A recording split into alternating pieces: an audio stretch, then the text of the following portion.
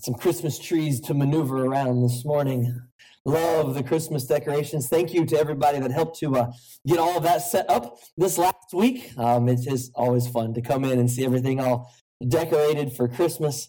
I know we're excited about it at our house. Hopefully you are at yours. I do have a couple of updates for you from last week. I had promised you that I would let you know what was going on. A couple things for you. One, great job.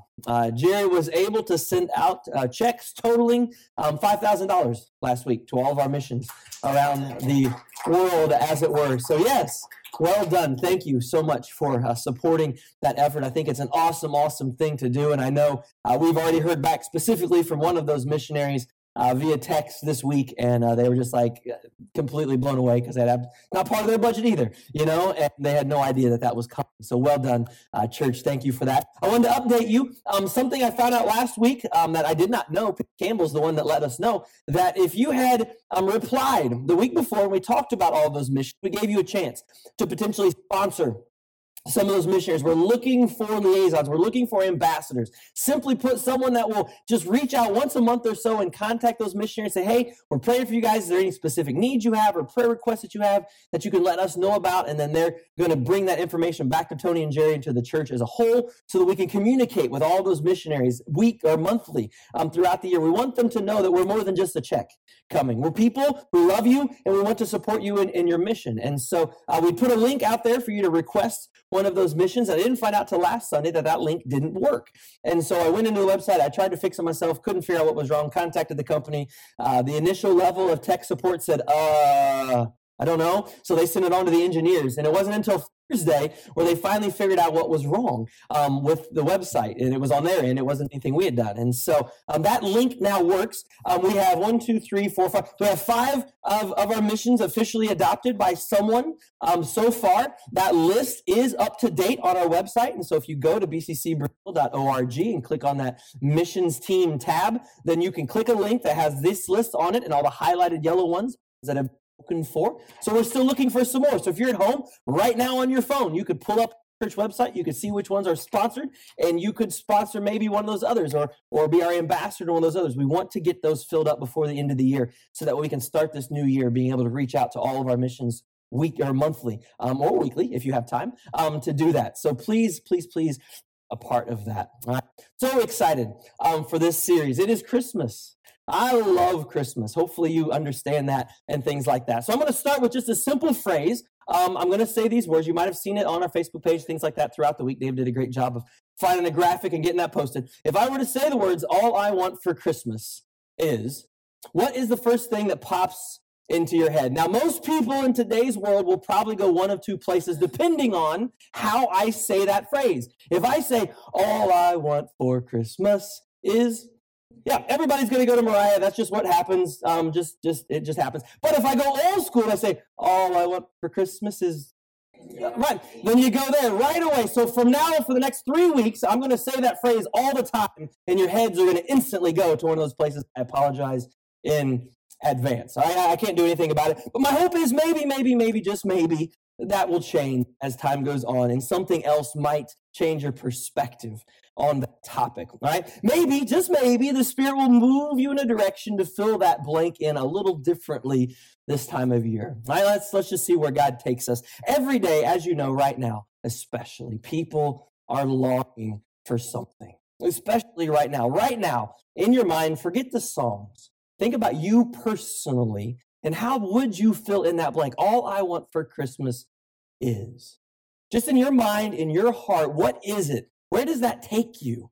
If you're a child or a child at heart, like so many of us, maybe wish list pops into your brain, right? Because there are so many things to want, isn't there, in this world? I mean, there's so much stuff out there. Maybe you just want some good news for a change. Maybe you want some normalcy in life. God, all I want for Christmas is things to be normal once again. Maybe you desire something very specific, a new job. Maybe it's a new car that you're in desperate need of. Maybe all you want for Christmas is some protection for you, for your family, your loved ones. Maybe it's something deeper. Maybe you want a pain to go away, a pain from your past, or maybe in a physical pain. Maybe you're longing for inner peace. That can be a reality. People are struggling right now. Maybe you're in need of a new start, a new beginning, and this new approaching year might just be that opportunity for you to do that. Maybe you want to be free from an addiction or from depression or anxiety, because let's face it, this life can be hard, and no one denies that. And the times that we're living in have amplified that for so many people. Many, many people out there are struggling with these issues and more. And just maybe you are one of those individuals.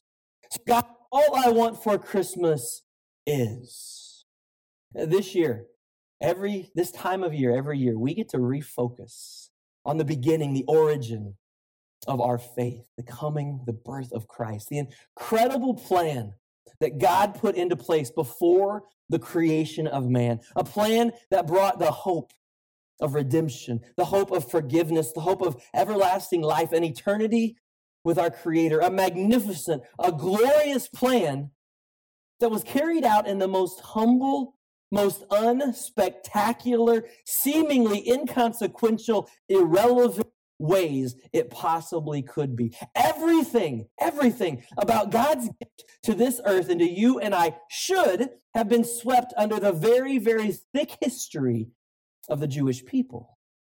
But it wasn't, was it?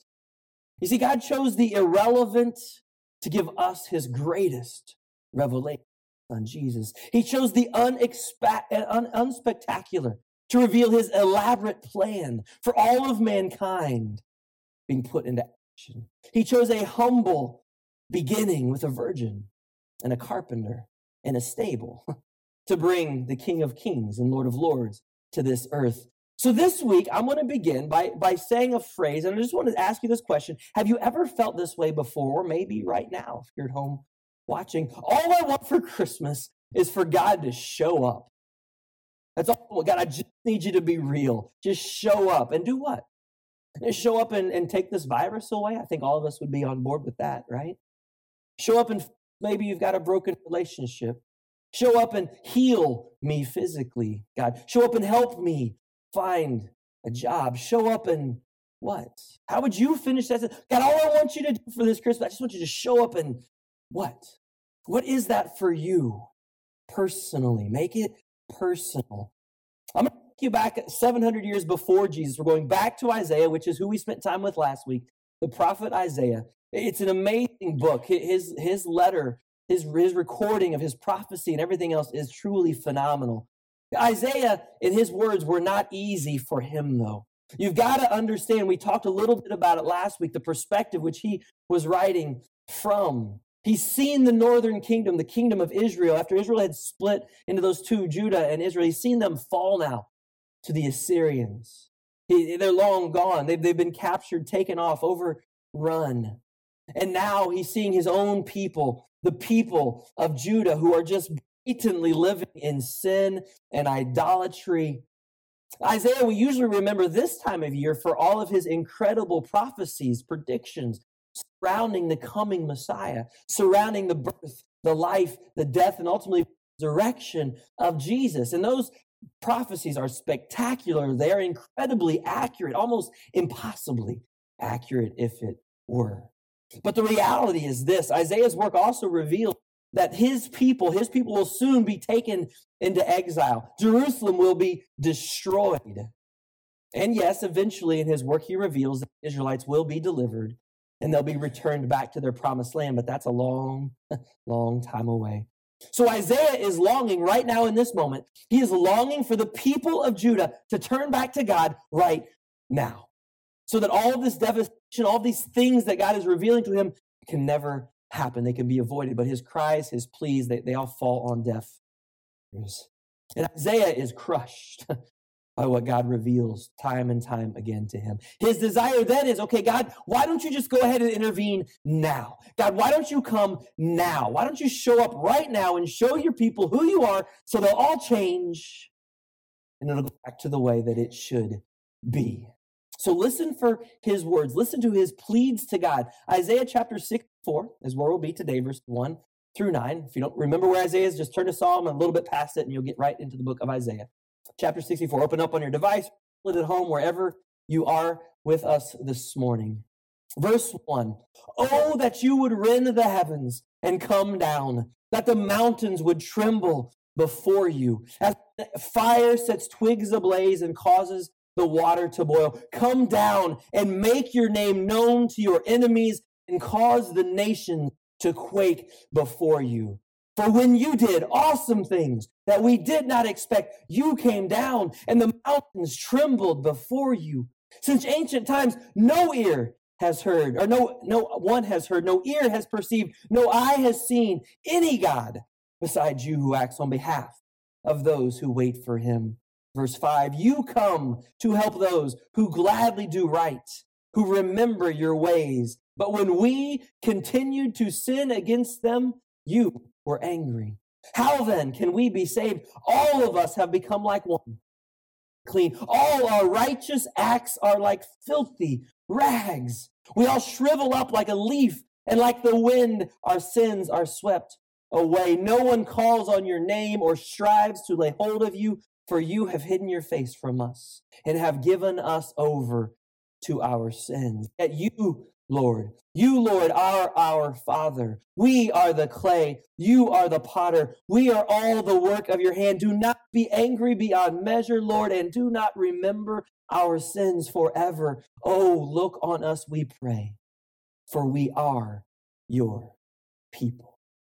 Now, there's so many things within that passage you relate right now to American culture, for sure. People completely ignoring, turning a blind eye to God, but that's not the topic of today. Isaiah's passage opens with his plead for God to come now. God, show up now. All I want, God, is for you to come right now. And so he recalls some of those miraculous things that God had done in the past to reveal his power to people. He wants his desire for God to intervene right now, to act right now. Have any of you ever prayed for that to happen in your life? Have you ever said, I need you now? And let me tell you specifically, this is what I need to do right now. I know I have. I'm sure you have as well. Earlier in Isaiah 63, just before this, Isaiah's recalling specific things, incredible things that God did through the exodus of Israel, and even Mount Sinai was shaken. But then he throws in that reminder that we read, since ancient times, no one has heard, no ear has perceived, no eye has seen any God besides you, who acts on behalf of those who wait for him. A reminder that there is only one true God, and that God will indeed, in fact, act on behalf of those who are waiting for him. Isaiah is waiting. He's waiting on the Lord to hear his cries. So the question becomes, maybe just like you, if you've cried out to God like that before, why did God act? Why didn't God immediately drop everything he was doing and say, hey, Isaiah, I hear your praise. Here we go. Let's go. I'm coming. Well, Isaiah, in his scenario, confesses he knows the answer. God, I know why you're not acting. God, I know you'll come. You're going to come for those who do right. God hears the prayer of the righteous. The author of this proverb reminds us of that, 15:9. The Lord is far from the wicked, but hears prayers of the righteous. 1 Peter 3:12. For the eyes of the Lord are on the righteous, and his ears are attentive to their prayer. But the face of the Lord is against those who do evil. Now, that doesn't mean living a life of evil if God did not answer your prayers. God did answer your prayers. Just answer them the way that you desired, just like he didn't answer Isaiah's prayers exactly the way Isaiah desired. Isaiah knows the issue. He knows we, the people, keep sinning against God. They're all unclean. He goes on to say, even their good deeds, their righteous acts, as Isaiah calls them, are like filthy rags to God. I am not going to tell you what the Hebrew word for filthy rags is and what it means. I'm not going to bother. We don't need to talk about that on a Sunday morning. Why? Why are things so disgusting to God? Well, it's because of this. The people, God's people, are just going through the motions. They're just showing up at church on Sundays. That's all they're doing. There's no faith in God. There's no trust in his power. There is no desire to follow God at all. Their only desire is to check a religious box. They think God wants them to do. No acts of devotion or true love to God. So that falls upon us. What about us? When we come to God, what do we bring? I challenge you with a question to say to God right now, God, all I want for Christmas is. What are you lying down at the feet of God when you bring that request?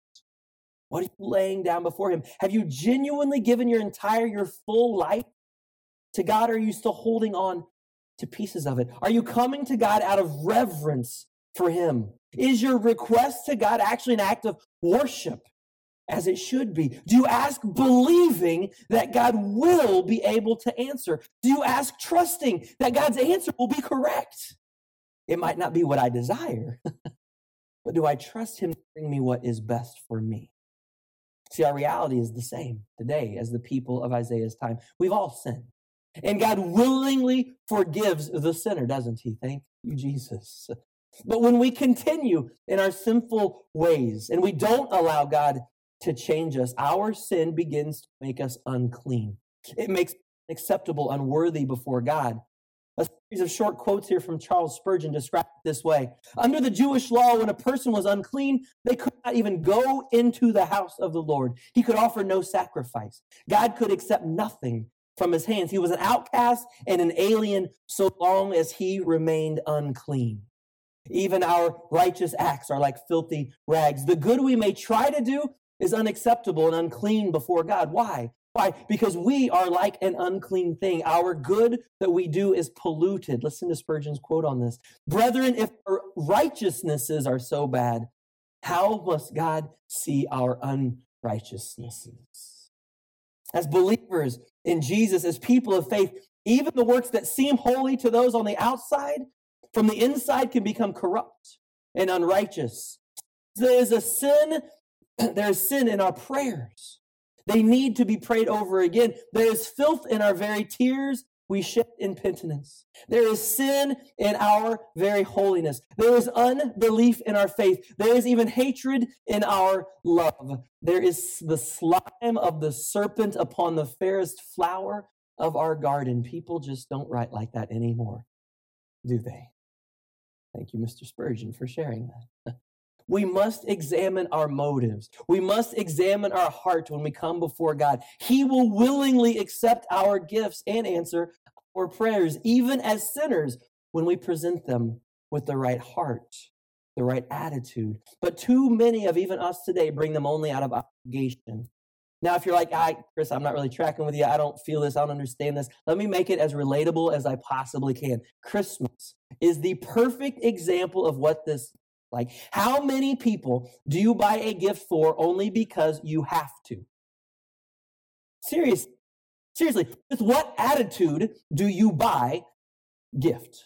Are you excited to go to the store and pick up just the right gift that will be pleasing to the person that's buying it? Or do you stop by Dollar General on the way because you forgot to buy it and you try to find a gift that might not be terrible? Don't lie, because every one of you have done it. I know you have, because I have too. That is our reality. We stopped on the way just to find something. Are we joyful in our act of giving, or is it out of duty? Do we even care if the person we're giving the gift to likes it? Do we care at all? Do we do that to God? Do we bring God our leftovers? Do we care if our gift to God is pleasing to him? Or do we only do it out of obligation? Do we only do it in hopes that maybe God will show us some favor? Have you ever asked this question? God, here's my gift. Is this good enough? If you're asking that question, I can already tell you the answer. No, it's not. If there's doubt in your mind, then you know you're not offering your best. Something to consider. In essence, are we trying to save ourselves through whatever our works are? Our sinfulness demands a righteous judgment from God. So do we plead like Isaiah does for God to have mercy upon us, to remember that we are his people? Isaiah's reminder that, hey, don't forget everybody, we are clay in the hands of the potter. God, we give you our lives. You can shape us. You can mold us however you see fit. God, you know what is best for me. Please, God, mold me and shape me into your image. The same way Isaiah begs for God not to hold our sins against us. Remember, this is a key thing. This is so important. Isaiah, unless God revealed it to him, which he might have, it's very possible that he did. But it would have been very hard for Isaiah to have a full understanding of what the gospel, good news that's coming. It would have been really hard for him to even know, as God revealed through prophetic words, the full extent that God himself was going to go to save his people and ultimately the world through his son Jesus. That Jesus would come, that he would offer his life literally, not just figuratively, for all who would believe. That God's very own blood would be shed, that he would be the ultimate sacrifice to cover our sins once and for all. It would have been very difficult for Isaiah to understand or have any knowledge of that full picture. So as Isaiah pleads for God not to forget his people, keep in mind, his prayers were answered. They were more than answered 700 years later. Not only remembered the Jews and brought his very own son through the line of Abraham, Isaac, Jacob, and David, but he took it a step further, didn't he? Because God reached out through his son, not just Jews, but all of humanity. He offers the gift of grace, of mercy, of forgiveness, of salvation, eternal life to all who might come to his son. Isaiah knows that God will not forget his children. He knows that God has been faithful through all the trials that Israel has brought upon herself in the past. God will not disown his people. He will punish them for disobedience, but he will not disown them. In reality, what he does is just what he's doing in America. He allows us to go off on our own and reap the rewards of the path that we choose. Our own worldly pursuits come home back to us and we pay the price. It's the natural conclusion for our sinful behavior. And God just allows us to follow that path if we choose. The reality for so many people today is this: in this holiday season, they are finding themselves crying out for help. Now, they're going to do this in a lot of different ways. It could be audibly. It absolutely could be. They're so frustrated and distraught with life that scream out, cry out in frustration. But some might not be. Some might be doing it through some form of self-destructive behavior. Some might be ruining relationships, risk losing their jobs, pursuing the vices of this world, trying to cope. So many people right now feel trapped in this world. Maybe it's fear, maybe it's anxiety, maybe it's rules and regulations that have been imposed upon them, but they feel trapped, isolated, alone. And here's the difficult problem right now: fewer and fewer of those people are crying out to God for help. They're seeking other places. But I want to put that alongside us believers, because we are fewer and fewer of us are reaching out to those people who are crying out, because we have the only answers, brothers and sisters. We have to share with those in need. It's just that simple. You might be past all of this. You might have gotten through it with flying colors. You might not have been impacted in any way. Praise God for that. Praise God for that. If you have, would you go and give and share and go and love those that are still coping, still dealing with the effects of everything going on around them right now? They are searching for answers. And you know what? They're going to find answers. The world is going to give them answers, but they're all lies. We know the truth. And we know that the truth will set them free if they allow it. But we have to carry it to them. God, all I want for Christmas is for you to show up and be real in my life. If you would pray that prayer, if that is genuinely you at home, God, I just need you to reveal yourself and be real in my life. Did you know if you pray, Jesus, come now into my life, he will. Right this very moment, if you pray that prayer, there's no doubt at all whatsoever that he will not honor that prayer. God, all I want for Christmas is some hope. I get it. One of my favorite passages in all of Scripture come from the book of Isaiah.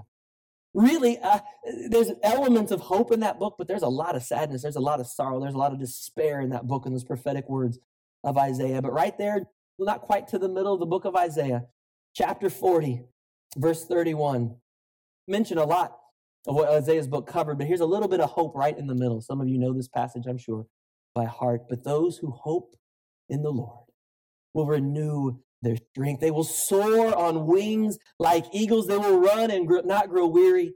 They will walk and not be faint. Who needs that today in this world, right?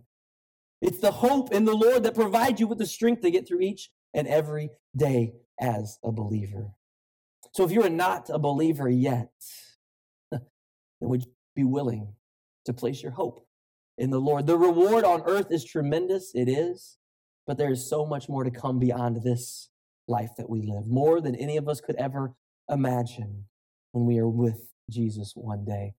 Paul, ironically, actually uses the very words of Isaiah that we read earlier this morning in chapter 64. He put them in 1 Corinthians chapter 2, verse 9. He said it this way: "What no eye has seen, what no ear has heard, what no human mind has conceived, the things that God has prepared for those who love him." It's a quote right from the book of Isaiah, now applied to the new believers as we wait to the return of our Savior once again. This is waiting for you if you are in Christ. God, all I want for Christmas is some freedom. Freedom from what? Freedom from guilt, freedom from pain. Great. Jesus did not come to this world to condemn you. Hopefully you all realize that. The Apostle John wrote the not so famous verse, John 3:17. Nobody knows that one. We all know 3:16. But John wrote these words from Jesus: "God did not send his son into the world to condemn the world, but to save the world through him." Jesus came to set us free, people. And there's no time like now than that to be a message for those that need to be set free. The prophet Isaiah wrote, "Come now and let us reason together, says the Lord. Though your sins are like scarlet, they shall be white as snow. Though they are red like crimson, they shall be as wool." Beginning in the book of Isaiah, chapter 1, verse 18. How, God? How will you forgive? Well, it's very simple. If we confess our sins, he is faithful and just to forgive us our sins and to cleanse us from all unrighteousness. 1 John 1:9. All you have to do is go before God and say, "God, I messed up. Here's where I went wrong. I know this. Will you help me? Will you forgive me of this? Will you help me not pursue this path any longer?" And God will take care of the rest as long as we continue to follow him. And he will wash it away, transforming us into that new creation. "For I will be merciful for their unrighteousnesses, and their sins and their lawless deeds I will remember no more."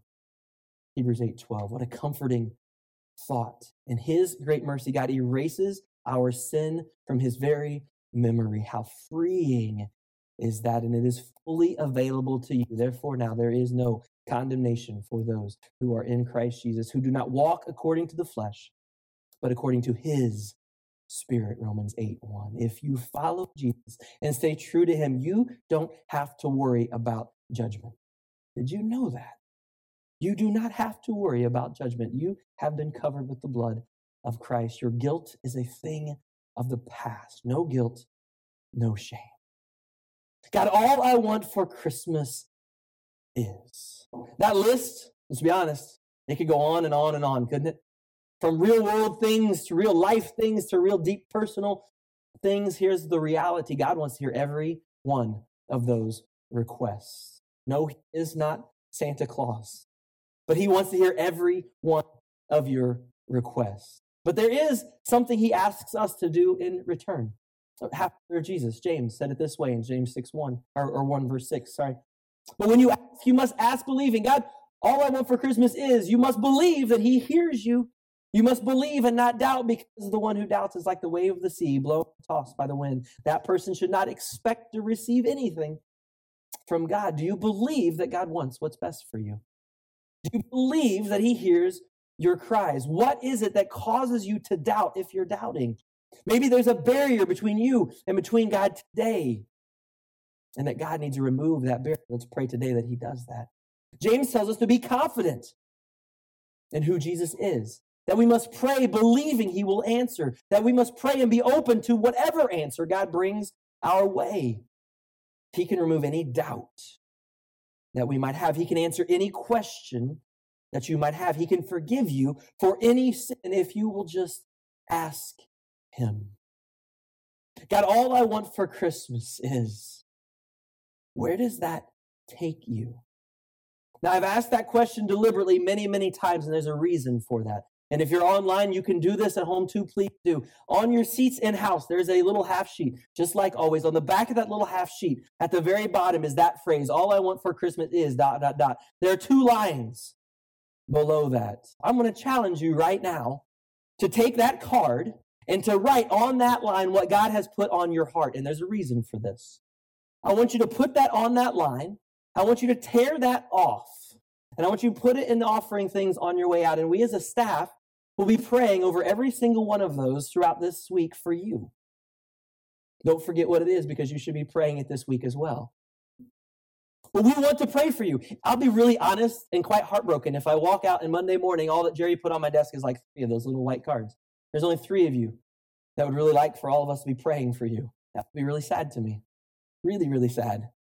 This is between you and now. If you're bold and you want to say, hey, Chris, yes, I would love for the staff to know who put this on here. Here's my name. I want you to specifically for me. Then by golly gosh, put your name on there.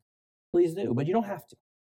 God, all I want for Christmas is, what is it that God puts on your heart when that phrase comes to mind? Put it on that card, tear it off, and put it in. If you're online, just send us an email. Hit that connect with us part, fill that out, and there's a little memo line. Just put on there what yours is.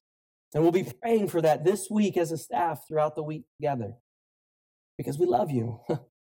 And we want to hear what's on your heart, what God has put on your heart this morning, this Christmas season. It's different for everyone.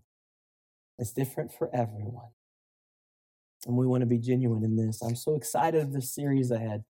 There's so many things God can reveal to us through his word. This time of year is such a special time to do it. Father God, as we come before you today, and we just lift up our cries, Father God, all I want for Christmas is. I pray that phrase, maybe from now on, every time they hear one of those songs, the first thing that pops in their mind is you, God. Father, you ask us to come before you praying specifically for what we need in life. You come, you tell us, you ask us to come before you to pray believing that you will come through. We know you will. Father, I cannot wait to begin praying over these this week with our staff. I can't wait to see how you're moving people's hearts in your directions, in their minds, in your directions, in their lives, in your direction as we enter 2021 together as the bride, the body of Christ. It's such a joy to see so many have gathered back together this morning. We pray for those that cannot be here for one reason or another, Father. We understand. We want to pray that they do not get discouraged, that they do not lose heart at home, that, Father, somehow, some way, this digital connection can be enough to sustain them in this odd phase of life that they're living, so that one day they can rejoin us once again. Father, if there's ways we can reach out to them, I pray you reveal those ways. But Father, let us lift up before you our requests in this moment. God, all I want for Christmas is. Father, we love you. We thank you for your presence here this morning. In Jesus' name we pray.